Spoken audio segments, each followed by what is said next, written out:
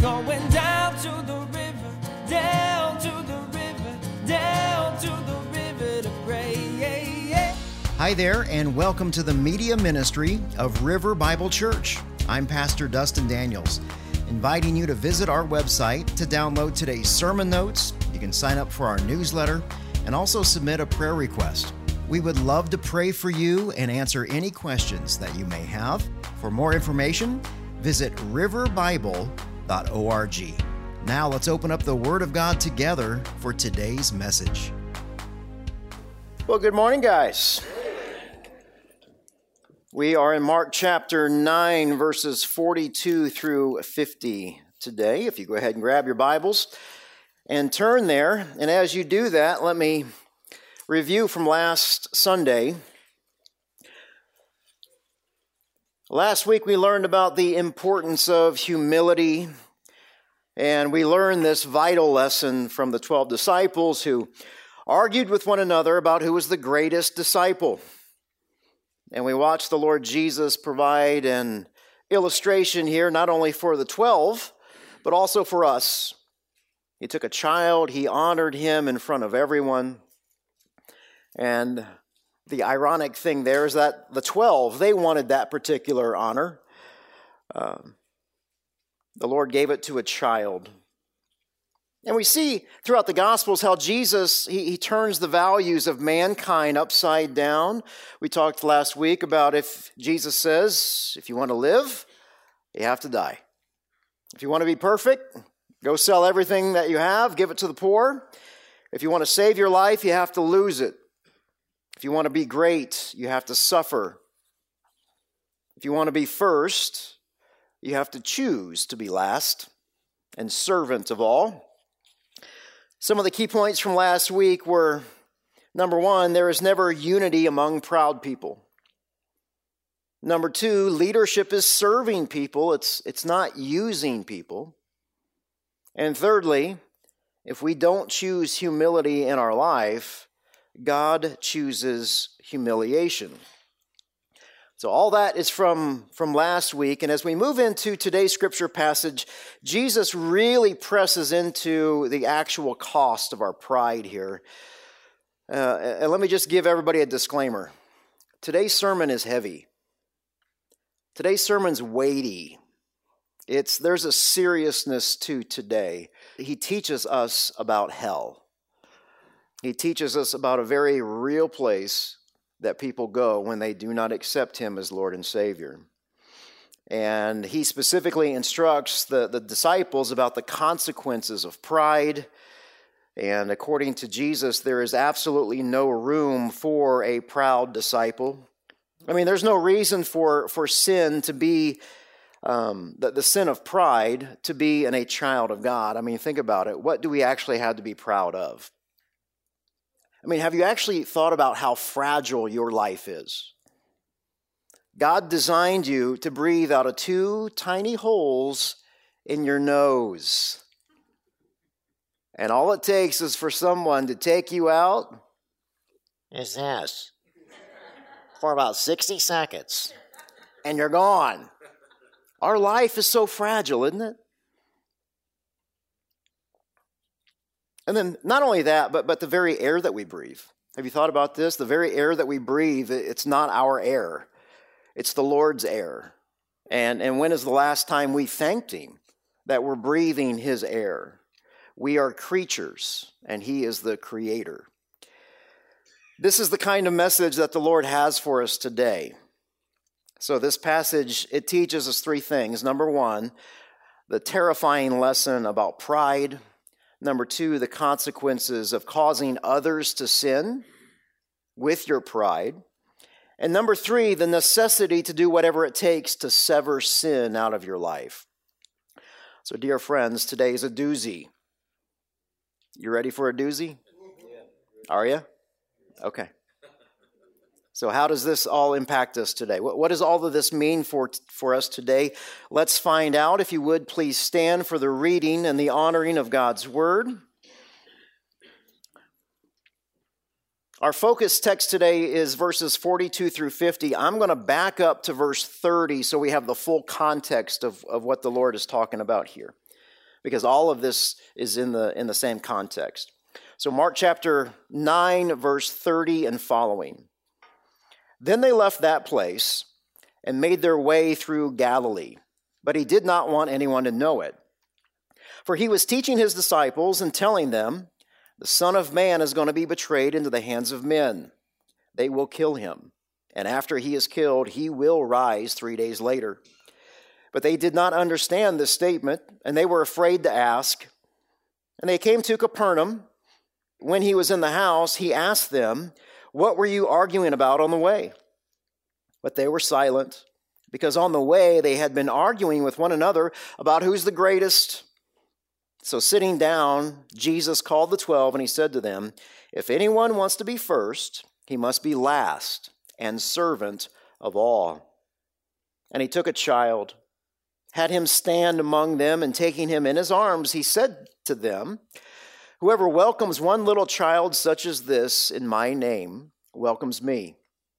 And whoever welcomes me does not welcome me, but him who sent me.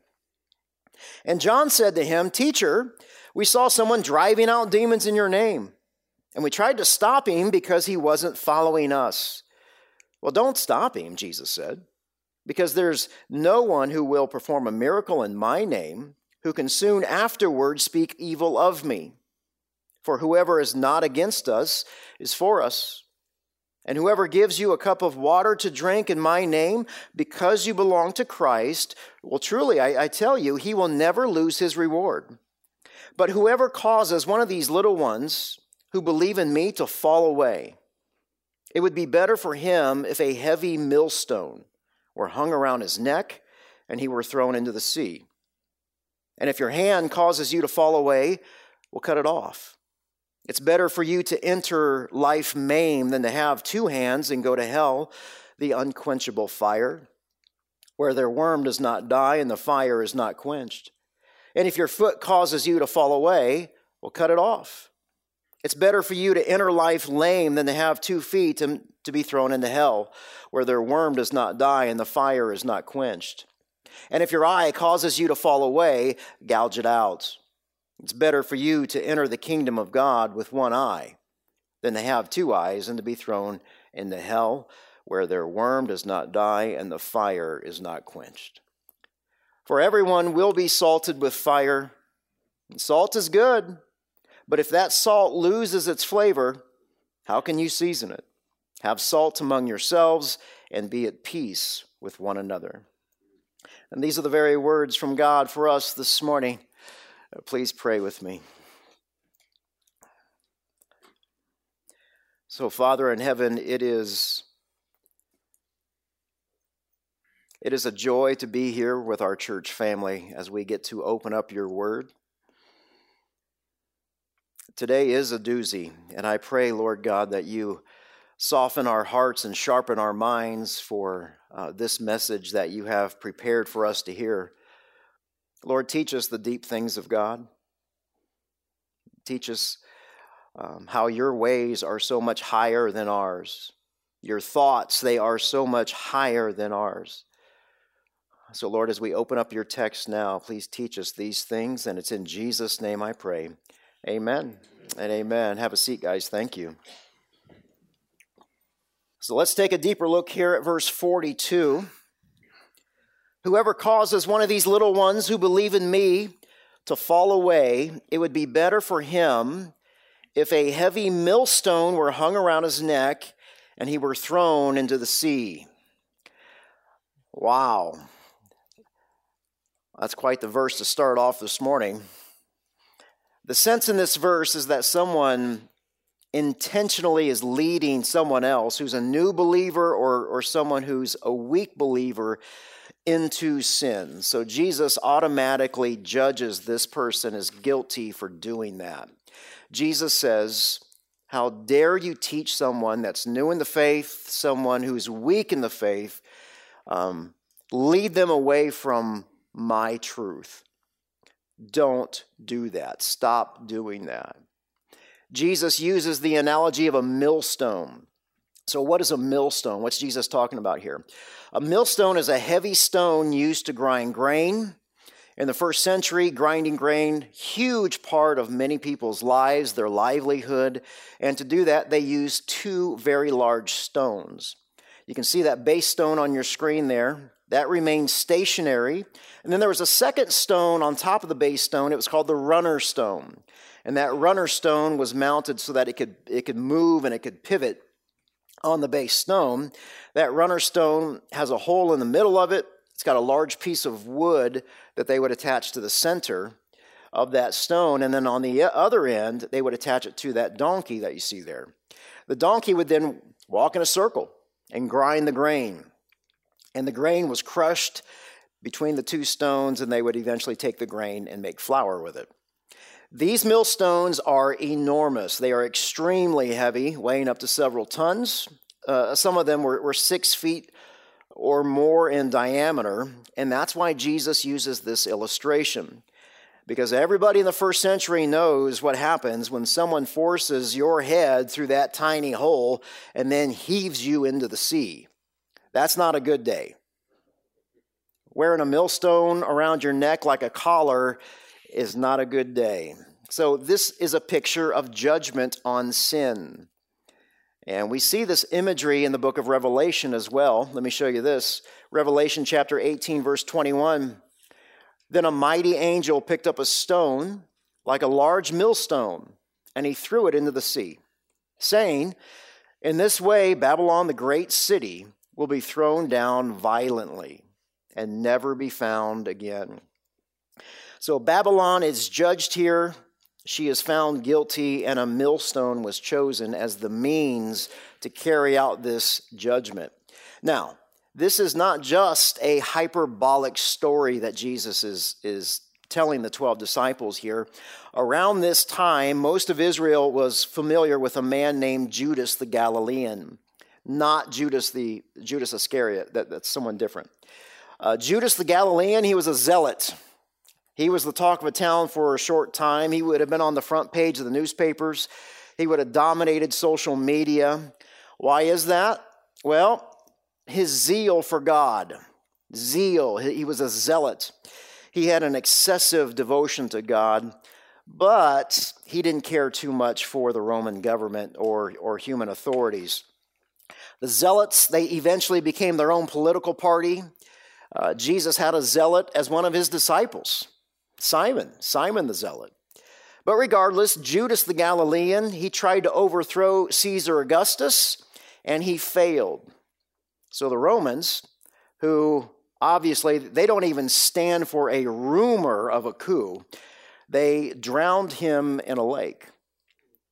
So all that to say, Jesus' imagery here is very fresh. It's timely. It's very vivid. And the 12 could easily picture a body lying at the bottom of the sea with this huge millstone around his neck. So the question is, why does Jesus use such a graphic illustration? Well, he wanted to make it crystal clear that it is better to die a horrific death than to cause believers, these little ones, to fall into sin. Wow. Now, why is Jesus giving this warning? Well, last week we saw how the 12 disciples, they were arguing over position and power, and they were trying to assert their own authority. They were trying to control things. Remember the exorcist who was not a part of their apostolic club? They tell him to stop. So back to verse 42, Jesus says, "Whoever causes one of these little ones," so that's the exorcist, "to believe in me to fall away." So evidently the 12 were incredibly close to this. To make this man stumble somehow, to make this guy fall into sin. And Jesus is giving them the reality of what will take place if they don't stop. So verse 43, Jesus continues here. He says, "If your hand causes you to fall away, well, cut it off. It's better for you to enter life maimed than to have two hands and to go into hell, the unquenchable fire." So Jesus doesn't let up here. He reveals the consequences if they don't stop. So Jesus gives another vivid, another violent illustration. Really, this is a picture of radical spiritual surgery, because these images, they are shocking to the 12. Verses 43 through 47 are hyperbole, because both masochism, mutilation of the human body, they didn't allow that in Judaism. Unlike the Greeks despised their physical bodies. The Jews did not. They placed a high value on their body. So Jesus, he's exaggerating here to make a point. But just because he's exaggerating here by cutting off body parts, please don't miss the illustration. The illustration is very serious. It doesn't lessen the importance of what Jesus is saying. So key point number one for us. Jesus uses hyperbole to emphasize the violent rejection of temptation that's needed to overcome sin. Jesus uses hyperbole to emphasize the rejection of temptation that is in our life so that we can overcome sin. Once again, Jesus is not encouraging masochism or mutilation here. There are some Christians that have taken these verses literally. They've tried to mutilate themselves into obedience. Didn't work out so well. One of our church fathers, Origen of Alexandria, this guy was a brilliant man. Brilliant. But boy, did he miss this one. He castrated himself thinking that was going to help him with his sin of lust. Problem with Origen is that it didn't deal with the real problem. So what's the real problem? Well, verse 43. Jesus says, if your hand causes you to fall away, cut it off. We could say cut it out. Knock it off. Stop it. See, the hand is symbolic of the things that we do, because your hand does not act independently of your will. So, for example, let's say you have a propensity to steal. And yet Jesus says, cut it off, knock it off, stop it. He's talking about radical spiritual surgery. Once again, he's not talking about physical mutilation here. So Jesus, he demands a prompt, decisive act of your will to stop stealing. Cutting off your physical hand, it doesn't even deal with the problem, does it? Because the problem's our heart. I mean, you could cut your hand off, but can't you still steal with your other hand? See, our hands don't control our hearts. Our heart controls our hands. And this is the reason that this text is hyperbole. You can still sin with the other hand. So back to verse 43. Jesus says, it's better for you to enter life maimed than to have two hands and go to hell, the unquenchable fire. So in this context, hell is an earthly place called Gehenna. Gehenna was in the valley of Hinnom. So let me get real geeky on you here. Stay with me for just about 2 minutes. In the Old Testament, the valley of Hinnom was the site of where there was human sacrifices in the Old Testament. They sacrificed to a pagan god called Molech. These sacrifices, they occurred south of Jerusalem. It was a deep ravine. The ravine itself was called Gehenna. King Ahaz, King Manasseh, both sacrificed their children in this valley. And because of those sacrifices, the valley itself became known as the place of the drum. Drums were beaten very loudly to drown out the screams of the babies that were being burned. King Josiah, he was a good king. He was a good man. He destroyed that place. He turned that place into Jerusalem's garbage dump. And the waste in that dump included the carcasses of animals and the corpses of criminals. To keep the dump from overflowing, the garbage had to be burned. So the fire was constantly fed by incoming garbage. So all that to say, it became a graphic illustration of an eternal hell. And the 12 disciples, they knew exactly what Jesus was talking about here. Verse 44, where their worm does not die and the fire is not quenched. So, if all of that wasn't graphic enough, we have verse 44. So while the fire was burning the garbage, worms stayed busy eating the carcasses that were dumped in Gehenna. So we see a picture of two types of torture here in this place called hell. First, you have the fire. It burns the carcasses from the outside. Secondly, the worms eat the carcasses from the inside. Verses 44 and 46, they all reiterate this point that comes from verse 48.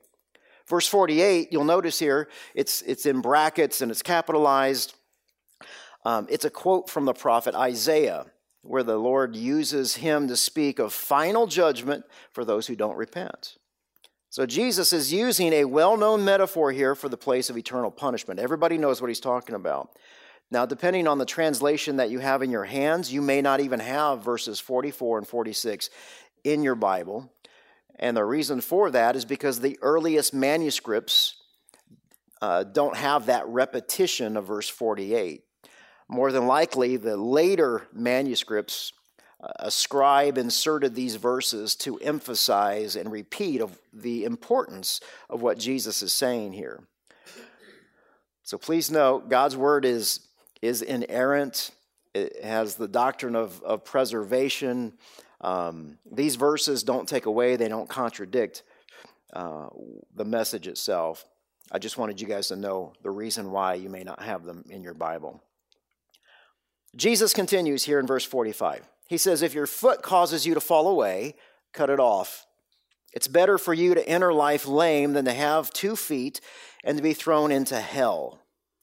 So the question becomes, no, wait a second, Jesus, how can a person's foot cause him to sin? Well, your foot is a symbol for going somewhere and going somewhere to sin. Your feet are symbolic of how you choose to live your life because your feet take you places. When it comes to sin, many of us have walked into places. Many of us have run into places to where we had no business being. We were there for the sole purpose of sinning.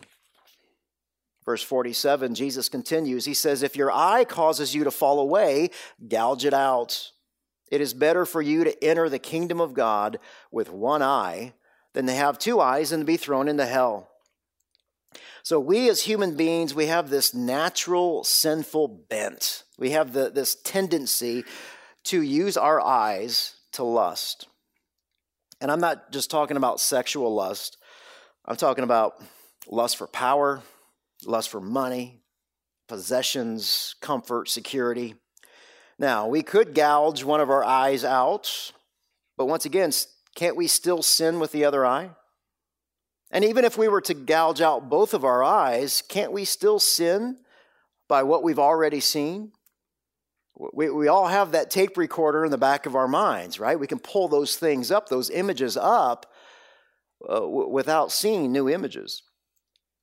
So in other words, Jesus knows that we all consume things with our eyes, and if we meditate too long on these things, doesn't matter what category they fall into, they will eventually impact our heart to sin.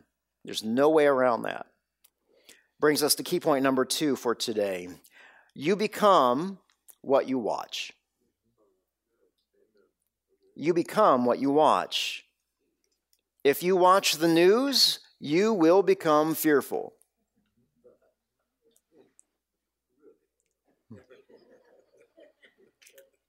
Anybody notice that over the past year?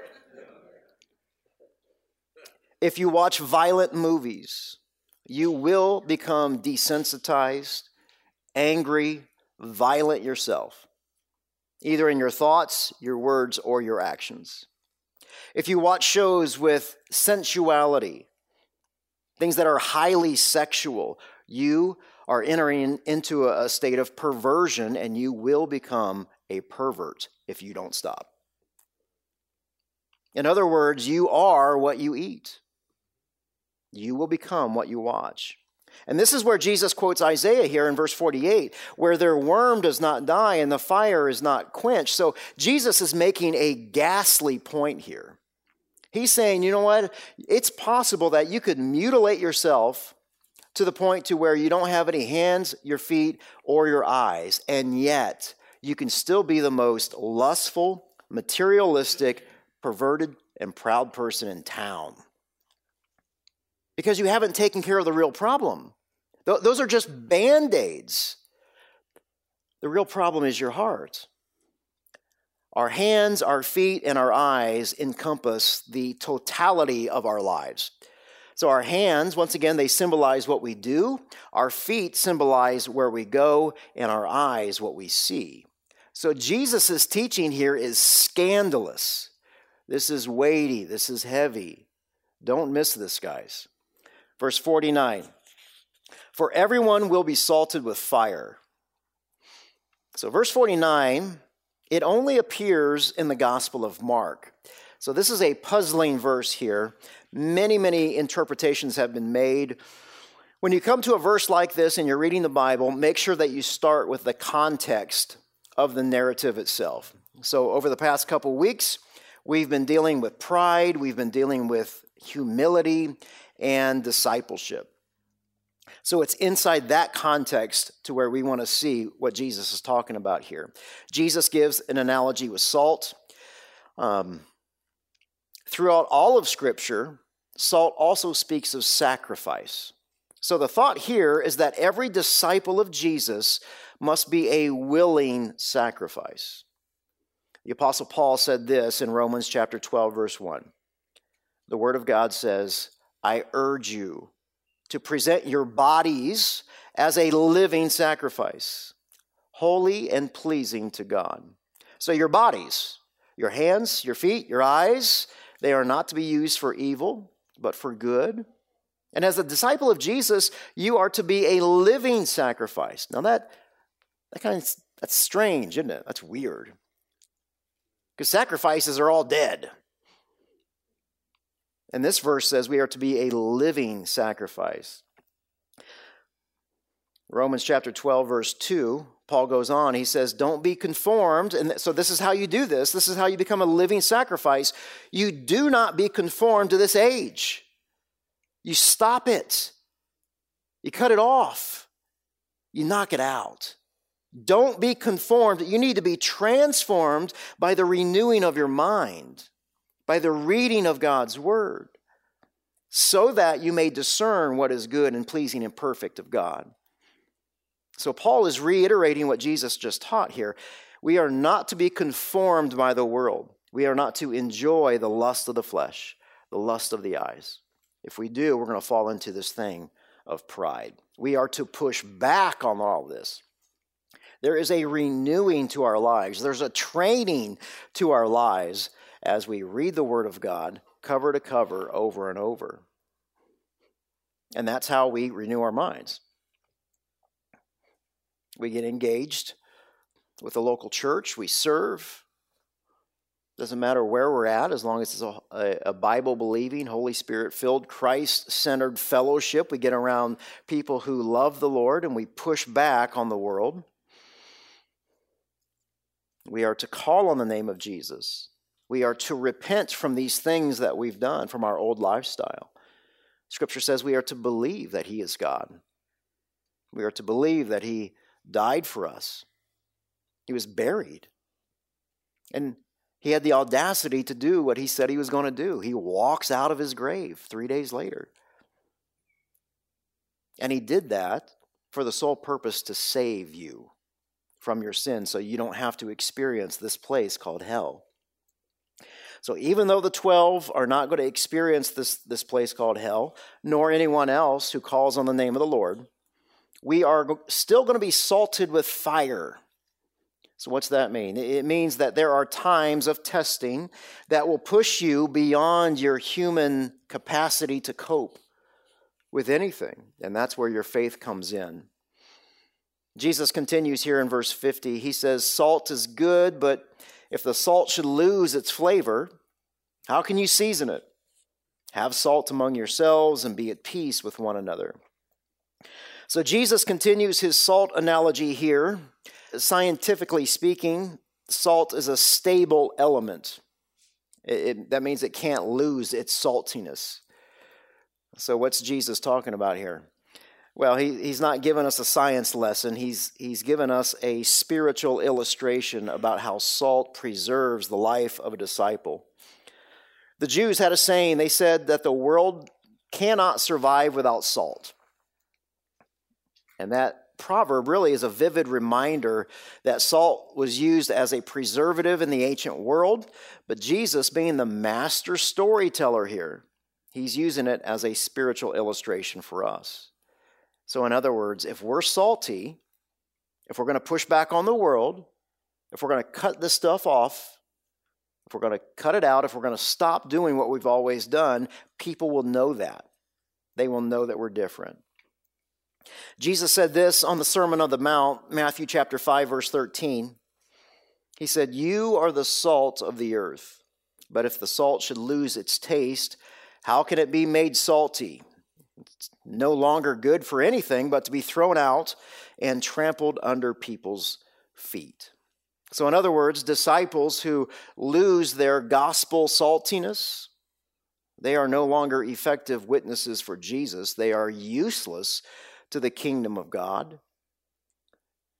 And dear friends, that's where we have to have a serious conversation and really consider whether or not we are saved. So what do we do with this message that Jesus gave his disciples? This whole thing was to the 12.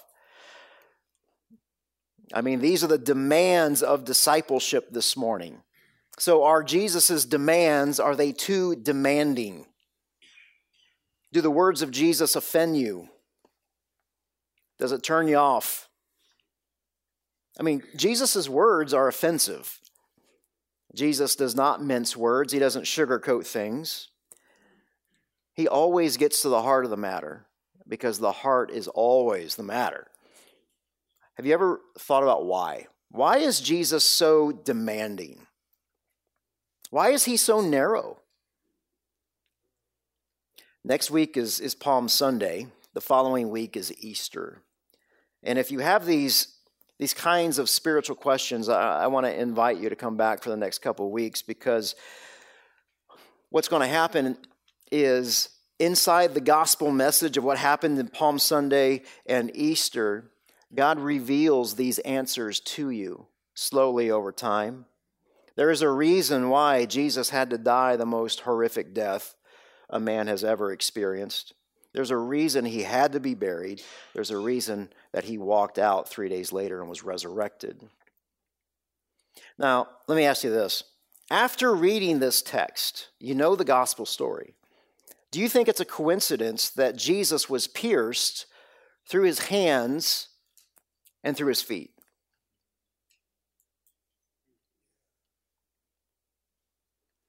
Do you think there's any coincidences in the kingdom of God? No.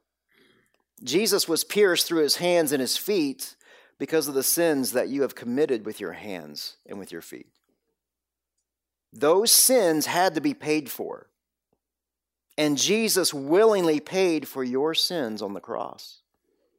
Is it a coincidence that Jesus wore a crown of thorns on his head?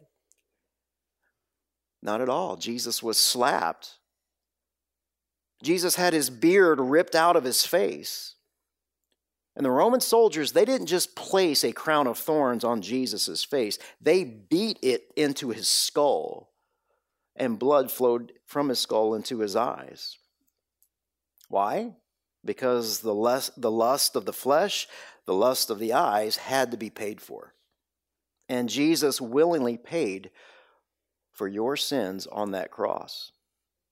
And the whole reason Jesus talks about hell so much is that he wants us to know that he is the one that saved you from that place.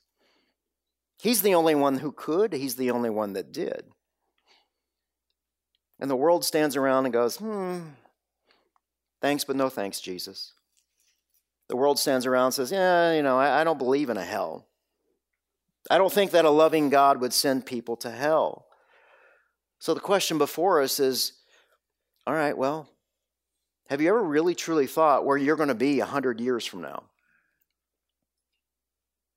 See, we live in a land of spiritual complacency. And unfortunately, many Christians make matters worse because they emphasize God's love and patience. God loves you and he loves you and he loves you. And instead of leading people to repentance as Jesus does, we emphasize God's love Obviously, we want to do that, but we can't overemphasize one of God's attributes in favor of another. Because what that does is it starts to breed a false sense of security. Because we think to ourselves, well, you know what? I'm good. I committed that sin 20, 30, 40 years ago. I'm still here. As Christians, we're all addicted to God's grace. And it's scripture passages like today to where you just can't ignore it. And that's why we preach and why we teach here at River verse by verse. Because because we want you to know all the characteristics that God has revealed about himself. Not just his love, not just his patience, not just his goodness and his holiness. And our prayer is that as we go through the Gospels verse by verse, that you will experience him day by day. Many Christians are surprised to learn that no one in the Bible talks more about hell than Jesus. Jesus talked more about hell than he did heaven.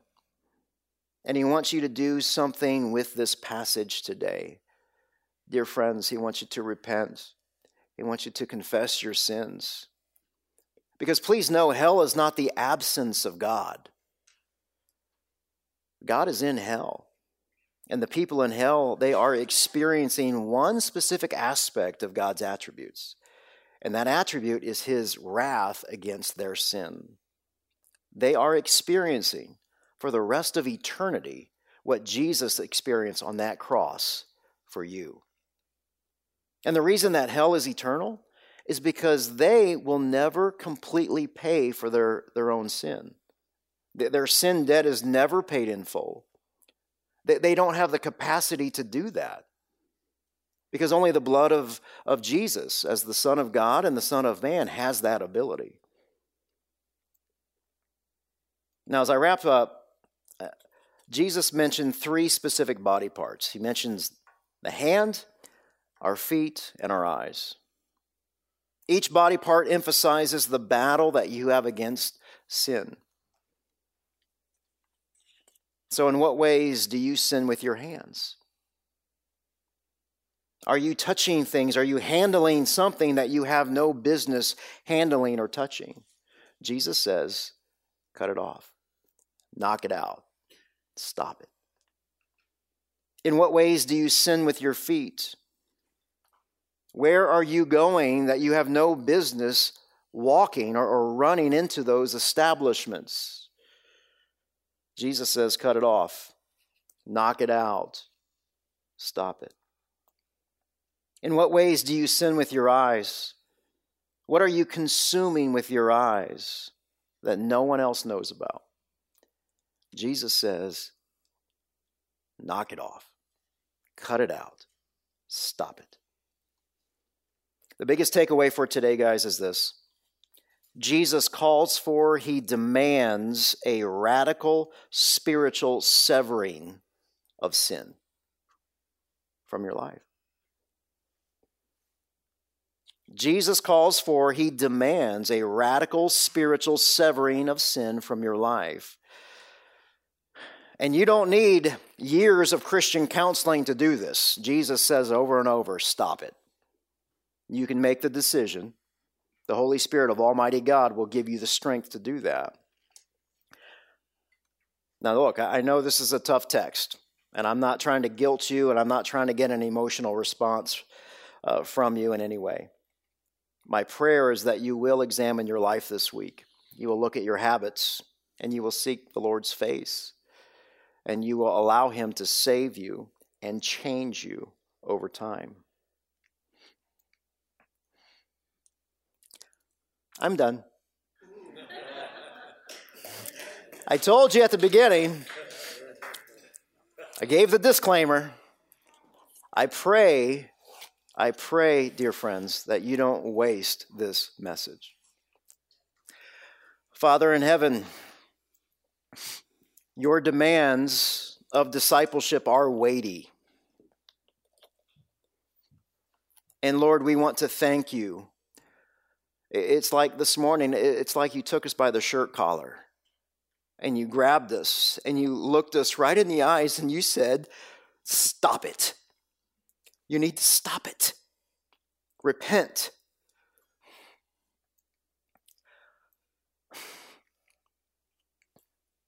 Thank you for this message. And for those of us who have no idea what this means, Lord God, please allow us the strength and the courage to ask. Dear friends, we have a prayer room through the foyer to the right. It would be an honor to pray for you and to answer any questions that you may have. And it's in Jesus' name I pray. Amen.